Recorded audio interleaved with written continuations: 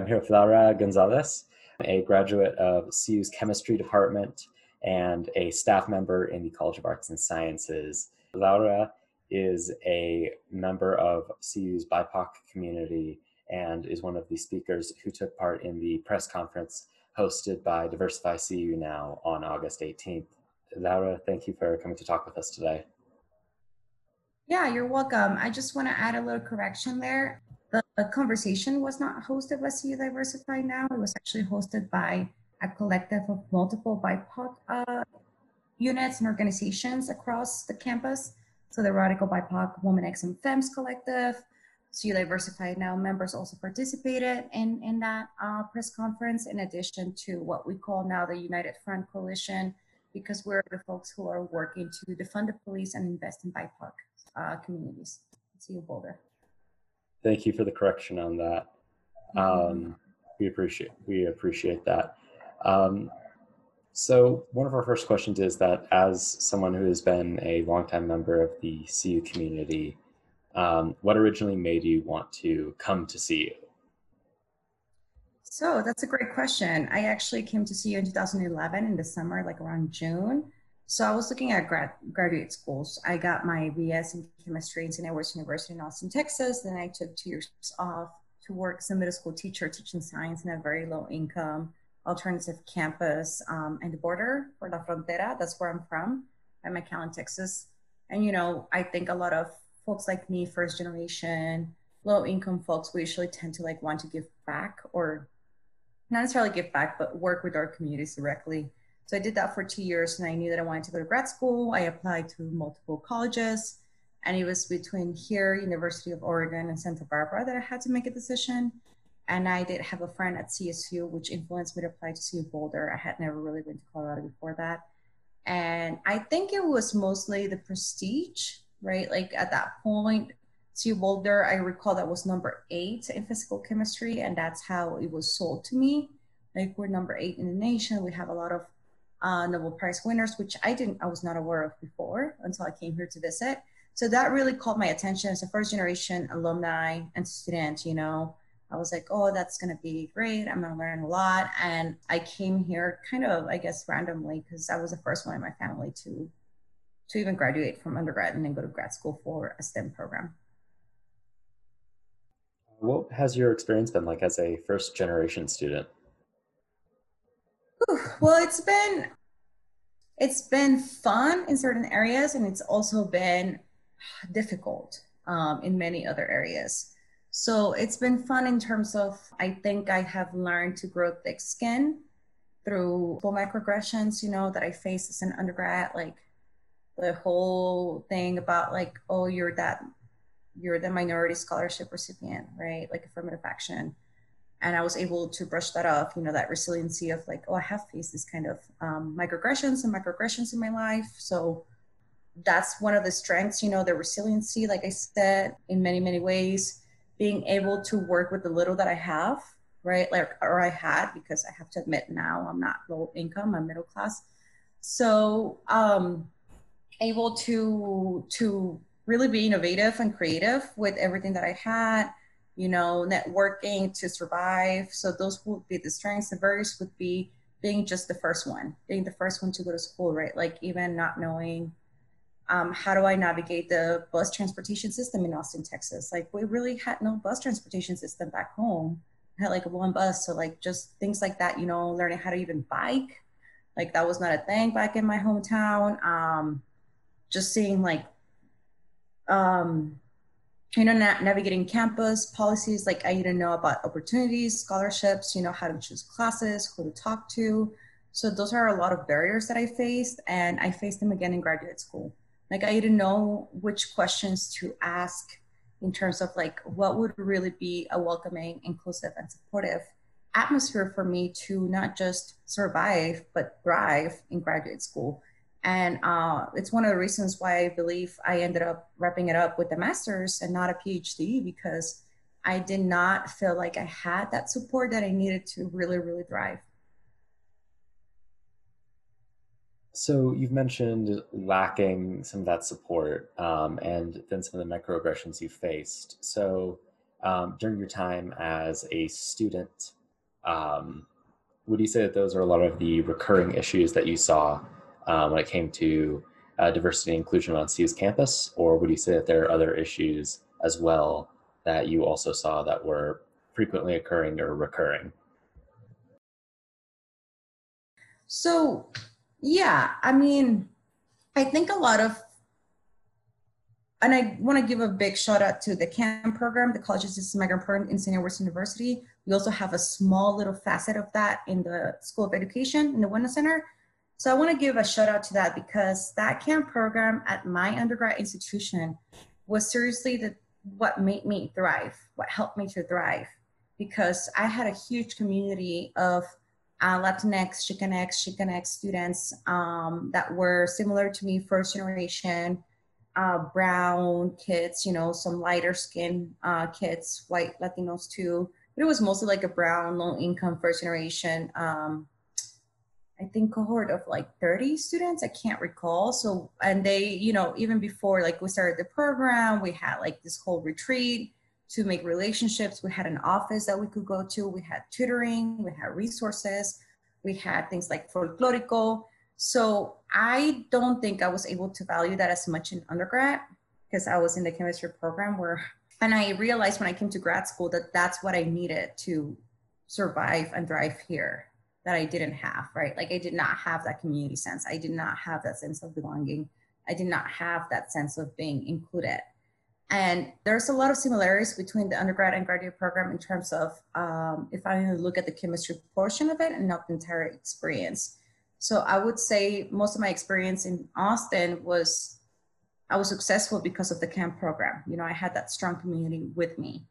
In the chemistry department though, in undergrad, I was very by myself. I was like, I think I was the only brown, non-Asian person in the undergrad program. So that felt a little bit more lonely, very competitive, very, you know, folks wanted to go to med school. They didn't really were supportive a lot. They came from a lot of very wealthy backgrounds because it's a private school. So that felt like that experience transferred fully at CU Boulder, right? It wasn't just my graduate program, but it seemed like it was everywhere in Boulder. So, you know, even though my cohort of graduate program, I would say they were supportive, they really tried to like get together, you know, not just like socially, but also academically to help each other out. It was hard to not see myself in the cohort program I don't think I saw another brown or Black Latina until 3 years into the program. I don't think I ever had a Latinx professor or Indigenous professor. I don't even think I had a Black professor now that I think about it, you know, ever. So not seeing myself, not just outside of chemistry, but in chemistry has been very difficult. The microaggressions from like professors and students was rough. You know, I had a professor who asked me, are you sure you want to be here? And that really stuck with me because I was like, yes, I am sure. You know, I have worked hard to be here, not just myself. And my parents have worked hard for me to be here. And my grandparents have worked hard for me to be here. I know that I want and deserve, and I have worked to be here. But when someone questions you that, especially back then, I wasn't as aware of things like imposter syndrome, stereotype threat, you know, of all these other issues like that I'm aware more now.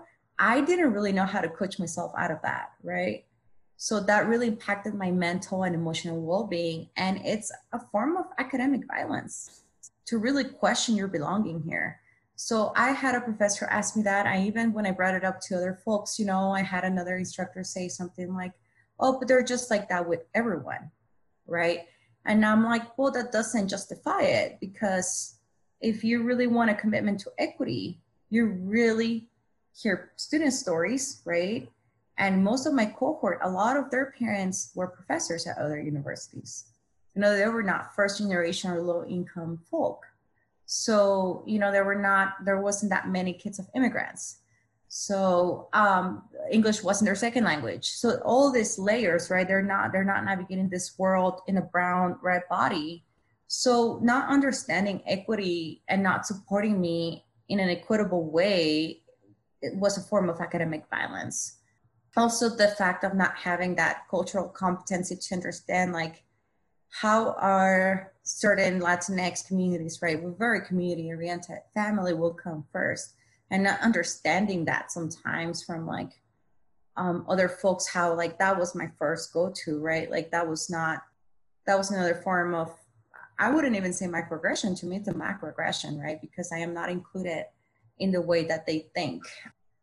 So yeah, I even recall like I have a there was another Mexican student there, brown man in my group, and I recall when he came really upset and said something about how our advisor told him, because he was late into a meeting, we're not in Mexico, you know. So it was just this continuous like ways of communicating with us that they're not including our human experience that's different than the dominant culture at CU Boulder. So that was very dismissive of my experience. I know that a lot of folks say that it's a microaggression, but to me, it felt like a macroaggression that I decided to leave with a master's. And it was a hard decision because I published a first author paper. I published like 2 co-author papers, or I think 3, now that I think about it. You know, I did a lot of research. I was there for 3 years. Like I collaborated with other scientists. And seeing some of my colleagues from that year or the year previous graduate with a PhD with no first author paper on their research, you know, it was hurtful. So for me, it was really hard to live that decision, but I could not really continue allow that psychological, mental, emotional violence towards me because folks just did not want to do the work. So I would say that was my experience with chemistry. You had mentioned that when it came to the other students in your cohort, there was kind of a big difference in background. Specifically, you mentioned that a lot of them had parents who were professors, and then with yourself as a first generation student, do you feel like that? How do you feel that kind of difference in background, specifically academically, kind of played into your experience in the department? Yeah, well, you know, I don't feel like I had even like the money to not worry about what I was going to eat the next day, right? Like I did not have a mom and dad that I could go to and say like, you know, I'm like struggling with rent. I also had my niece living with me for other reasons. I come from a mixed status family, which is another intersectional identity, it's another layer to my identity, to who I am. So I would say that, you know, like with the students, like I had kind support, like they cared about me, they care about my niece, but I don't think I had that understanding of what that was like. I would hear a lot of the things that really would get to me, to be honest with you, was like how a lot of my colleagues would be like, oh, I'm so broke, I'm so poor. And I was like, no, like you ain't struggling. Like you have a mom and dad to go to. You know, you have like this support, which is great. Like I wish all of us had that. And a lot of us don't, right? It's kind of like the pandemic. We're living through a similar storm. You know, in some areas it's a little bit harder than others. And we're all navigating this storm in multiple mediums, right? Some have a yacht, some have this big boat, some have like a little paddle, and some have nothing at all. Some are just swimming, trying to swim and survive through this storm and water. So I think that was like hard for the people that I was studying with to understand. Like I think they tried, but they didn't really, maybe they didn't try that hard. You know, like I had discussions even with another grad student who tried to say to me like how I was given so many things in my life. I was given my education. I was given, because I was a welfare child. So, you know, how I was giving all these things by the government handed to me and that I'm still complaining. And I'm like, you are the daughter of a Cuban and Chilean immigrant, right? Like we all know as Latinx immigrants that Cubans, because of the political divide, because of political issues, Cubans can come to this country and get the support that other Latinx immigrants do not get. And that includes, you know, a social security number to work. that includes educational support, and that includes other things for support. And I'm not saying they do not suffer, and there are multiple layers, especially they're light-skinned immigrants. So, I even had that discussion with one of my colleagues, how like they felt, right, that I was handed all these things, when I was like, no, I was not handed any of this. I work hard to get this. And my parents work really hard in spite of being immigrants, without the privilege to have documentation right away, because they come from a country where there is a political divide with the United States, right? Where we had like more barriers to get here and to be here and for me to succeed here. So it seemed like a consistent struggle, and it seemed like I had to choose between, like, do I put up with some of this crap because, I just can't fight everyone and everything because I don't have that emotional capacity. Like, how do I pick my battles? So that was many of the reasons why if I felt excluded, and I don't think I felt like I was excluded. Did that answer your question? Yes, thank you. Then, with these kind of issues that you've seen and felt from your student experience, kind of with the divide in background, and with some of the issues with not feeling supported or kind of feeling excluded by some of the communities in CU, how did those spill over during your time as a staff member? How have they have any of those persisted into your time as a staff member? For sure. Yes, for sure. I mean, society ain't evolving as fast as some of us wanted to, right? And it's not just like on campus, it's also just society, like Boulder as a city. But I'm going to focus on CU Boulder. Yeah, a lot of folks have a hard time hearing this. And CU Boulder is a white supremacist institution. It goes by policies and rules that will protect those at the top, right? It's a vertical hierarchy and oppress those at the bottom. Many examples that I can provide, many examples of why I don't want to say I believe that, I know that, in terms of policies and procedures, but also, as I mentioned, as a staff member, like I recall at one point, because I will speak to the janitors, because guess what janitors look like? They look like me, if not darker sometimes, right? So, and they speak my mother tongue. They speak the first language that I know, which is Spanish. So what would I do? I also grew up in that community, right? I was raised in Mexico, and then I came to Texas, La Frontera. So, I have always really been surrounded by Latinx communities, and mostly brown Latinx folk. So for me, seeing them is like seeing my community, is seeing my mother, is seeing my friends. So yes, I would talk to them all the time. And I would, the whole handshake thing, like I'm still friends with a couple custodians till today from where I work in chemistry. And it seemed like intimidated some people because I was asked in a very diplomatic, and I'm doing the quote unquote diplomatic way, to not speak Spanish in the office. Why was that? Because it was making other folks feel uncomfortable, right? Maybe they thought I was speaking about them, who knows? But, even that, like, that's a huge microaggression right there, right? Like, we don't, as a United States country, we don't have a formal language. We don't have one formal language, like, for example, France does, it's French, Germany, like we don't have that language, a formal language. So for me to be told that, yeah, like that was really highly upsetting, right? And just many experiences, because I think that the problem with CU Boulder is very white dominated, and it has this culture of, similar to Boulder, right? Like we are this progressive people and we are not racist.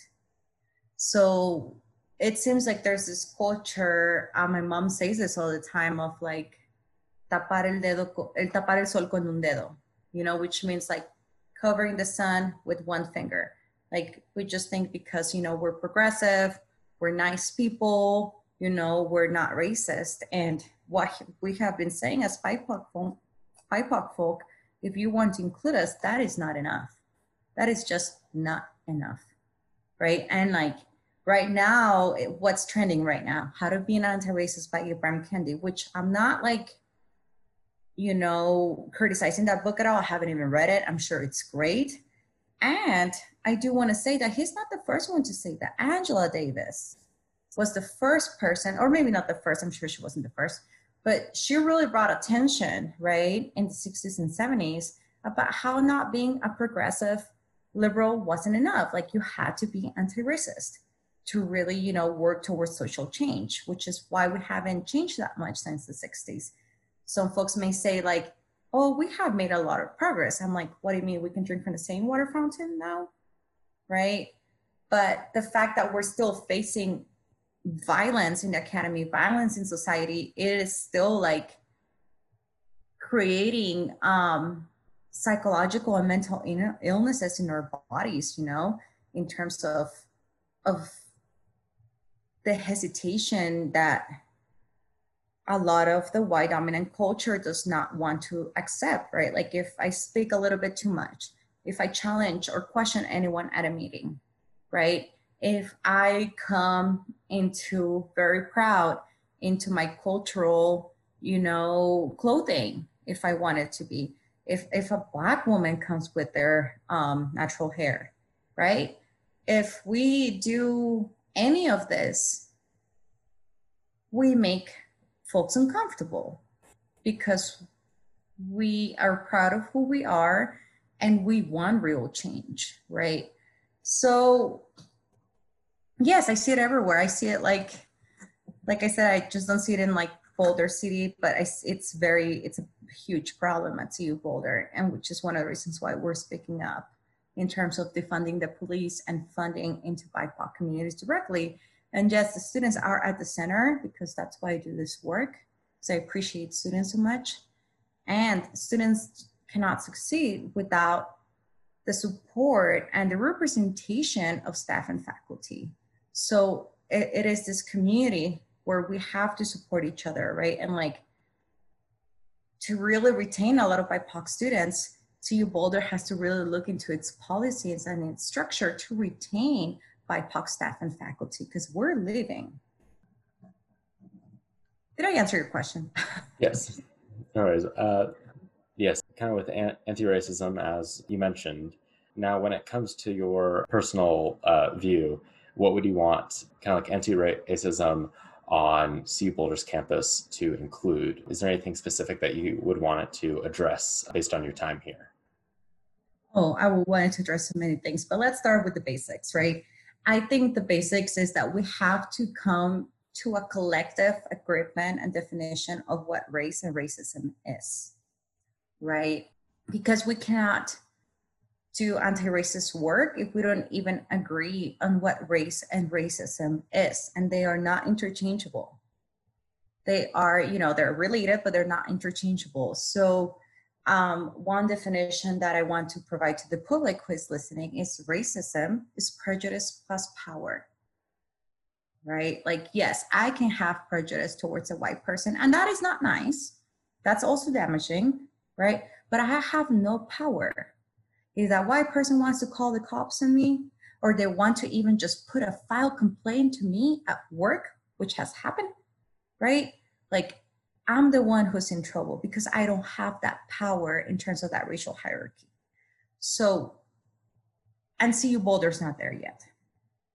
So I think if we really want to do institutional anti-racist work, that is the first thing we got to work on. Like, what is that definition of racism that CU Boulder has, right? Also, the other thing that I would like for CU Boulder to start looking into is racial equity specifically. I would love racial justice, right? And based on current events and what's been happening historically, we're not achieving racial justice. So racial equity is a bare minimum to work on for the historical oppression of Black and Indigenous and people of color in this country. So racial equity is, in my opinion, the minimum commitment, right? But racial equity tends to be diluted with other meanings, right? Like, for example, we have the regents have signed a definition of diversity, which includes political affiliation and political philosophy or something along those lines. I can't recall the exact definition, so I don't want to quote it word by word. And what I tell folks, there is a difference between being born the way you are. I cannot go home and like bleach my skin. I mean, I know that a lot of folks work in that, which is violence, right? To wanting to bleach your skin. But I cannot just change the color of my skin. But I can go from like Democrat to Libertarian to Republican to whatever I want to choose, right? Like that political affiliation can be switched from one day to another. So I'm not saying that we should discriminate folks because they're Republicans or they're whatever, you know, but that is not the same experience that a Black or brown person has, right? That is not the same equity that we need to provide to specific groups of specific people of racial groups. So I think the first thing should be, let's just define racism, right? Because the current method right now is that we go through OIC, the Office of Institutional Equity and Compliance, which even that word, right? We have been in discussions with the OIC to change that meaning because it seems to be deceiving, and not just my experience, and a lot of students and other staff, BIPOC experiences, right? When there is a report. And one example that I can provide you is that OIC has acknowledged that they defend reverse racism. And reverse racism is something that I think we need to denounce. We need to say like, that's not a thing, right? Systematically, that doesn't work.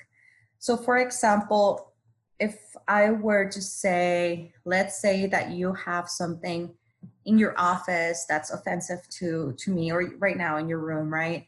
And I'm like, hey, you know, like, let's say that in the background, you know, that is a little bit offensive as someone who has Indigenous roots, you know, like that's not, that can be offensive to Native and Indigenous students. So let's have this conversation, right? And let's say you felt offended, right? You're like, oh, you only called me out because I'm white.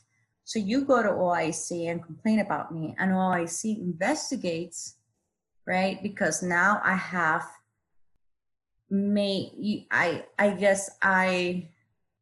because you're reported as like, it's because I'm white that this person made this statement, right? Or that this person wanted to have this conversation, and there's no dialogue, right? Like that's the other problem with OIC. If there's a report with OIC, according to the folks that I work with, the supervisors are told that they cannot have these discussions. And the investigation goes for a while, right? I have participated in these procedures once, and I will never do it again because I felt gaslighted, right? They asked me, is it because he was a white man that you made, you know, that you were concerned about this issue? And I was like, yes. And it's not just because they're white. It's just because if they're not part of this culture, that can be damaging, especially to the Native American and Indigenous students who we already are losing at higher rates than anyone else. They're like the ones who drop out at higher rates. And we should ask ourselves why. So there is, and that's one of the reasons why I say like CU Boulder is a white supremacist institution, because it has this laws, right? Like it goes by the Civil Rights Act. It has these laws, policies, and procedures that will protect a lot of white folks if they start feeling uncomfortable. And I think one of the problems that I have seen with coworkers since I've been working here for a long time is that there is a confusion between being uncomfortable to really have a courageous conversations about race to being unsafe. They like to claim like, well, she makes me feel unsafe. And it's like, no, there is a huge difference between being uncomfortable and being unsafe, because you don't get to go walk in the street, be afraid if a cop pulls you over and feel that anxiety in your body. You know, you don't get to worry if you're going to be falsely arrested. You don't get to worry about your community members, you know. So that is unsafety right there, right? A lot of us have higher rates of obesity. We have higher rates of giving birth. We have dying at giving birth. You know, we have higher rates of diabetes, and that all of that is because of colonization and white supremacy placed upon us. You know, this history of illnesses, which is why we're dying at higher rates of COVID during COVID, is because it's not just a one-time thing. There's been these historic oppressions against our bodies, right? We have faced so much violence for 500 years that we're still like feeling that today. So that is unsafety right there. That is not uncomfortability. And what I have seen is like, I'm sure you have heard the term white fragility by Robin DiAngelo, right? Like white folks tend, when that white fragility thing happens, they tend to confuse the two. And they're like, well, she's making me feel unsafe.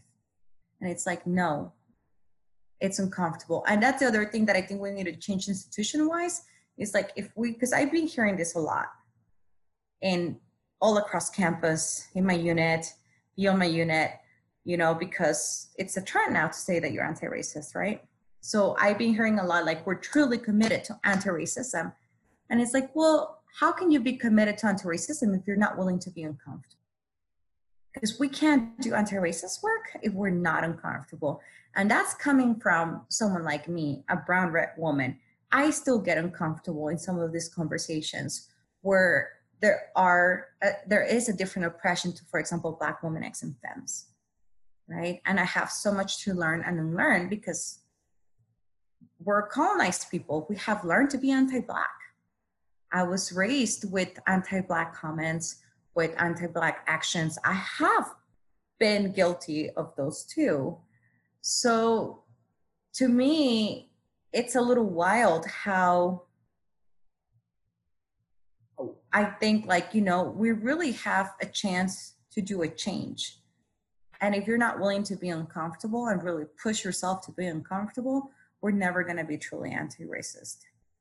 And that's the other thing that's been like upsetting, something that I have seen, like I created this whole circle of having courageous conversations about race. And I follow this protocol by Glenn Singleton, who's a Black man who has done a lot of these workshops across, K-12 schools and higher ed institutions. They have a huge program in New Zealand with Indigenous communities down there. And it works, it's shown that it works specifically with white folks, how you navigate and sustain and engage in these conversations. So I had this circle like about a year and a half ago, and there was uncomfortability pushed into this group, right? And I decided to close it because it was always like folks did not want to be uncomfortable.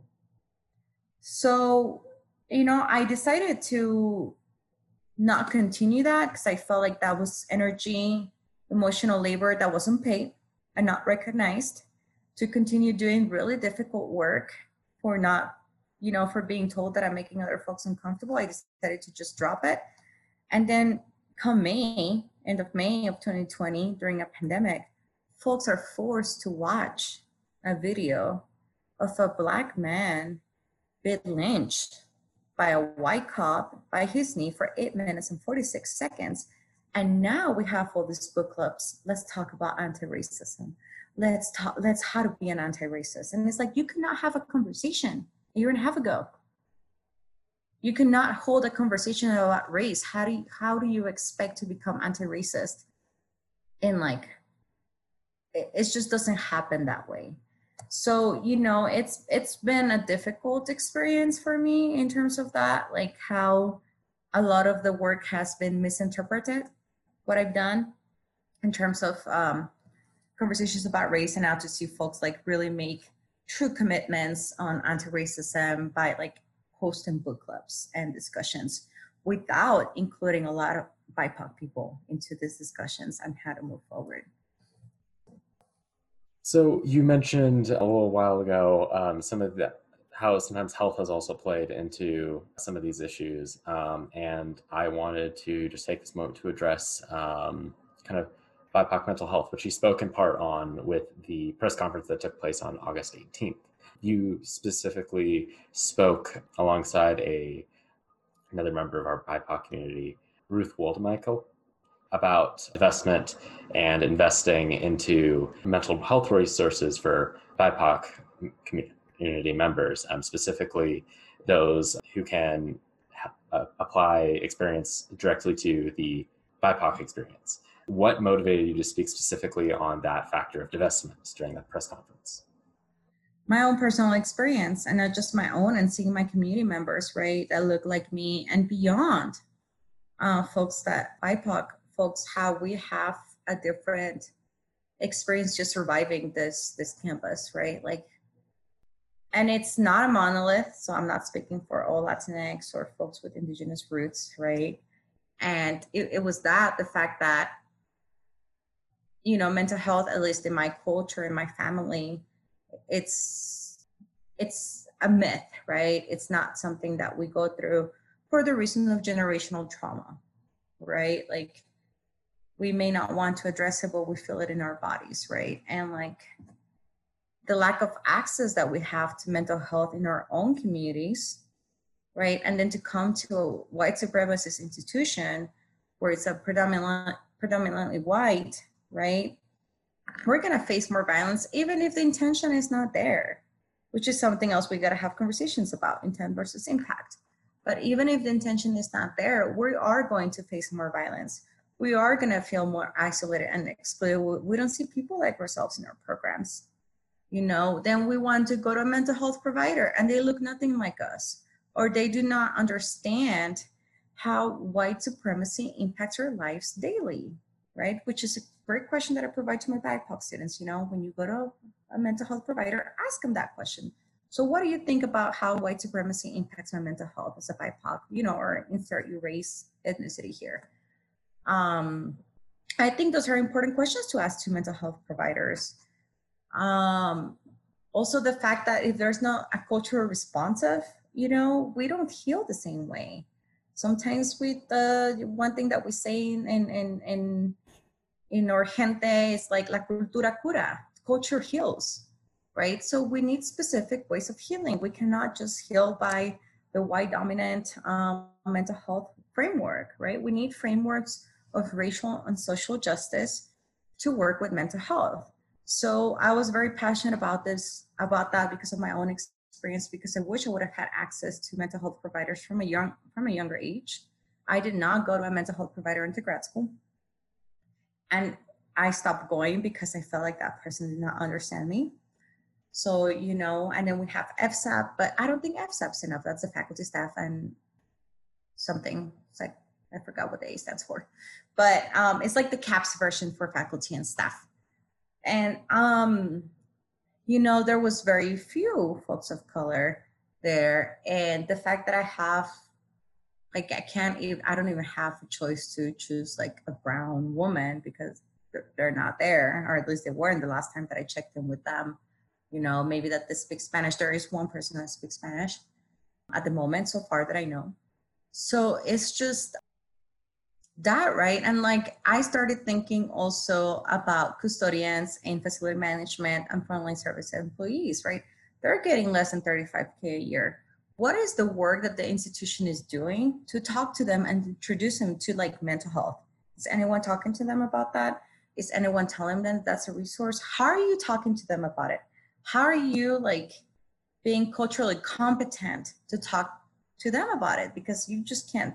Sometimes if you bring like a resource like that, they're gonna think like, you think I'm crazy? You know, so it's like, and there's this taboos in our culture, right? That's why the cultural competence is so important. And not just like culture responsive, but like if that is not the person's first language and they don't speak English that well, then we need either a therapist that speaks that language or an interpreter.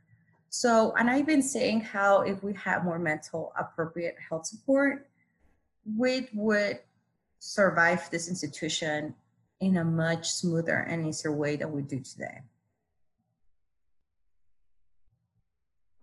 So with this ongoing conversation, do you feel like as of now you have seen any kind of change, either whether it be within the university environment or the wider Boulder environment? Do you personally feel like you've seen any change? Or do you feel like we've kind of been still stuck in the same spot? I think that's a complicated question to answer, and I don't know if I can answer it right now. I think what I can say to that is that, you know, pessimism is a real feeling, right? Because I have read history and I have seen how the Civil Rights Act, you know, how white folks did help in those marches. And then once policy changed, you know, then you had white flight. You had all these other issues happening that have, that impacted segregation that we have today. So there is a little bit of that in me, like that pessimism is like, okay, so, it's great. There's more white folks fighting on our side than ever. And still the majority of white folks are still not supportive of things like Black Lives Matter. I think the last time I looked, I think it was less than 48% of white folks that they did a survey, so it's still not the majority with Black Lives Matter or with, even condemning white supremacy, like we just had recently from the president, right? Like that hesitation to even condemn white supremacy. And I knew the question wasn't just white supremacy the way I talked about it today, institutional, but white supremacists, like extremist groups like the KKK and the Proud Boys, right? There's a difference. It's the same, but it's a difference. So anyways, that realistic pessimism in me is gonna say like, I don't see any change right now. And what I do see and gotta give credit to is momentum. I do see momentum happening at City of Boulder. I see momentum happening in Boulder County, in the city of Boulder, in Longmont. There's like multiple movements to demand justice for Vanessa Guillen, Breonna Taylor, Elijah McClain. There's also movements to start looking into racial equity policies, just like the ordinance of like no more than 3 non-related people can live together, which folks may not realize, but that's a racist policy. Who do you think lives together that's not related? Who's the majority? Yes, it's grad students and students because they're low income, and it's a lot of BIPOC people, right? So I'm seeing momentum, and I want to applaud that, and I want the momentum and encourage folks to continue doing this, to also expecting and accepting that change is not quick, and we cannot give up right now. We got to continue to fight. I also want to welcome white folks to like do the inner work, teach yourself. If you contribute to BIPOC, Black and Brown specific businesses, people, support them, especially if you learn from them, support them economically, support them in multiple ways that you can, get involved in the system politically. So I do want to continue folks to like continue doing the work, and it's hard for me to see change. I would say that there are conversations in my unit right now to like work towards a more inclusive and anti-racist work. And to me, I have a hard time saying if that's a performative allyship or if that's an active allyship. I have a hard time saying the latter, because it's like, well, you have to see the problems that have happened before and how do you address those, right? So yeah, I don't think I have seen major change. I think I have seen conversations that it will happen. And now that I'm thinking about it more, there are folks who are supporting the anti-racist, creating an anti-racist language in the classrooms. So that kind of change is happening. And also I'm seeing that in departments and professors that I expect them to adopt them, like ethnic studies, right? And then you have the sociology, very racial justice lens professors and instructors. And what about the other ones? So to me, it's like, I'm having a hard time saying like a wide system change. Maybe there are pockets and we got to give credit to the pockets, but I haven't seen it. I don't think I'm seeing it campus-wide yet, and I hope to see it. Now you mentioned kind of like people who are trying to kind of make that change or get in, or kind of that momentum that's going on. So for those who want to help out and get involved in this conversation, but might not really know where to start, do you personally have any recommendations to them, to our listeners, where to start, or where they might want to look to educate themselves? I know you mentioned, of course, earlier that they have to be uncomfortable and willing to kind of be uncomfortable for this conversation. So is there anywhere you point them to, or is there anything you would want to say to them? Yeah, I think be willing to be uncomfortable is a big one. Speak your truth, like in terms of like your own personal I myself truth, right? Don't speak for others, which is something I work on too. And whenever if you're a white person or you're a person who's, because we have a racial hierarchy, right? Who's higher up in the ladder in the racial hierarchy compared to someone who's in the bottom. Regardless if you're not white, a non-white POC that's higher up in the ladder, right? And you're having a conversation with someone who's there's different power systems, right? Whenever this person is talking to you about their experience, believe them. Do not gaslight them. Do not try to justify what the other person did. Like, are you sure though? I don't think they're racist though. Like, do not try to justify it. Really believe in them and do not tone police them. And I know that gaslighting and tone policing may be new terms for some folks. Google them, right? If someone tells you, do not gaslight me, do not tone police me, you may not know at the moment. I think it's really shows a lot of humility to just stay quiet or say like, actually, I am sorry if I did harm. I'm gonna go like take some time and learn, and let's come back to this conversation, because accepting and expecting non-closure is important, right? To come back to that conversation.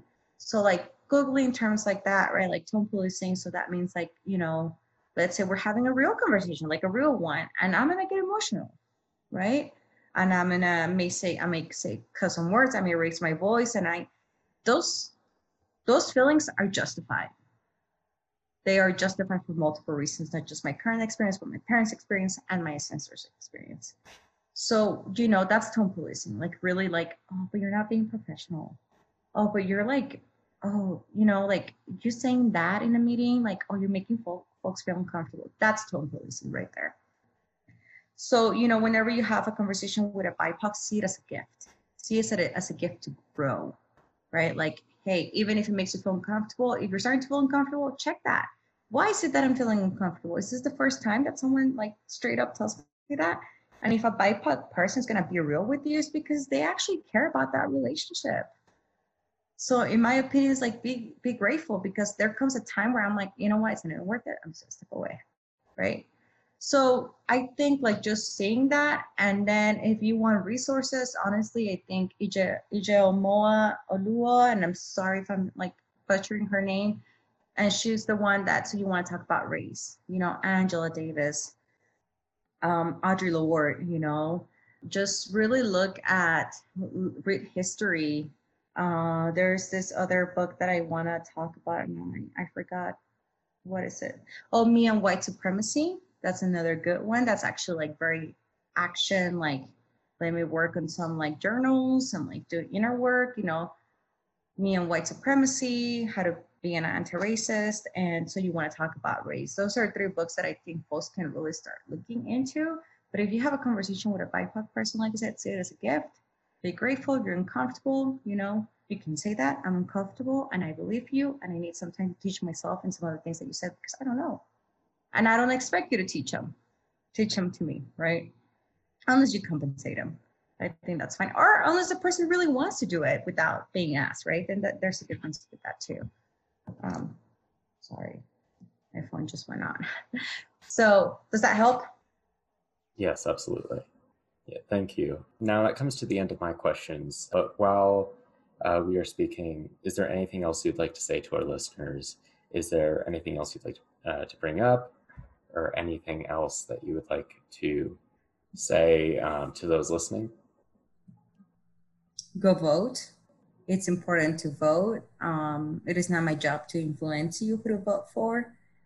And I do want to encourage you to start thinking of like, how do I bring up consciousness to my vote? Not just an individual consciousness and a collective one, right?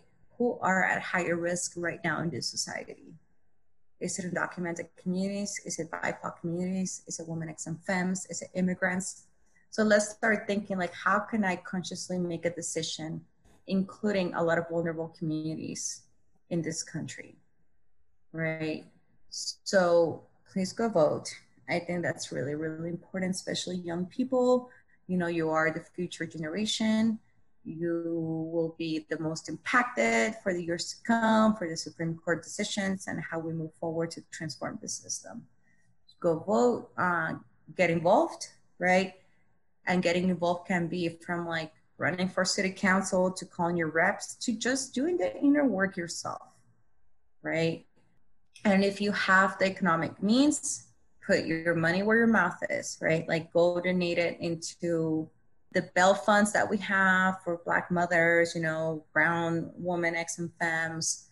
Go support local Black and brown artists, indigenous people. So, you know, if you have those means, put that money into that. Laura, thank you for coming to talk with us today. Yeah, of course. You have a good day.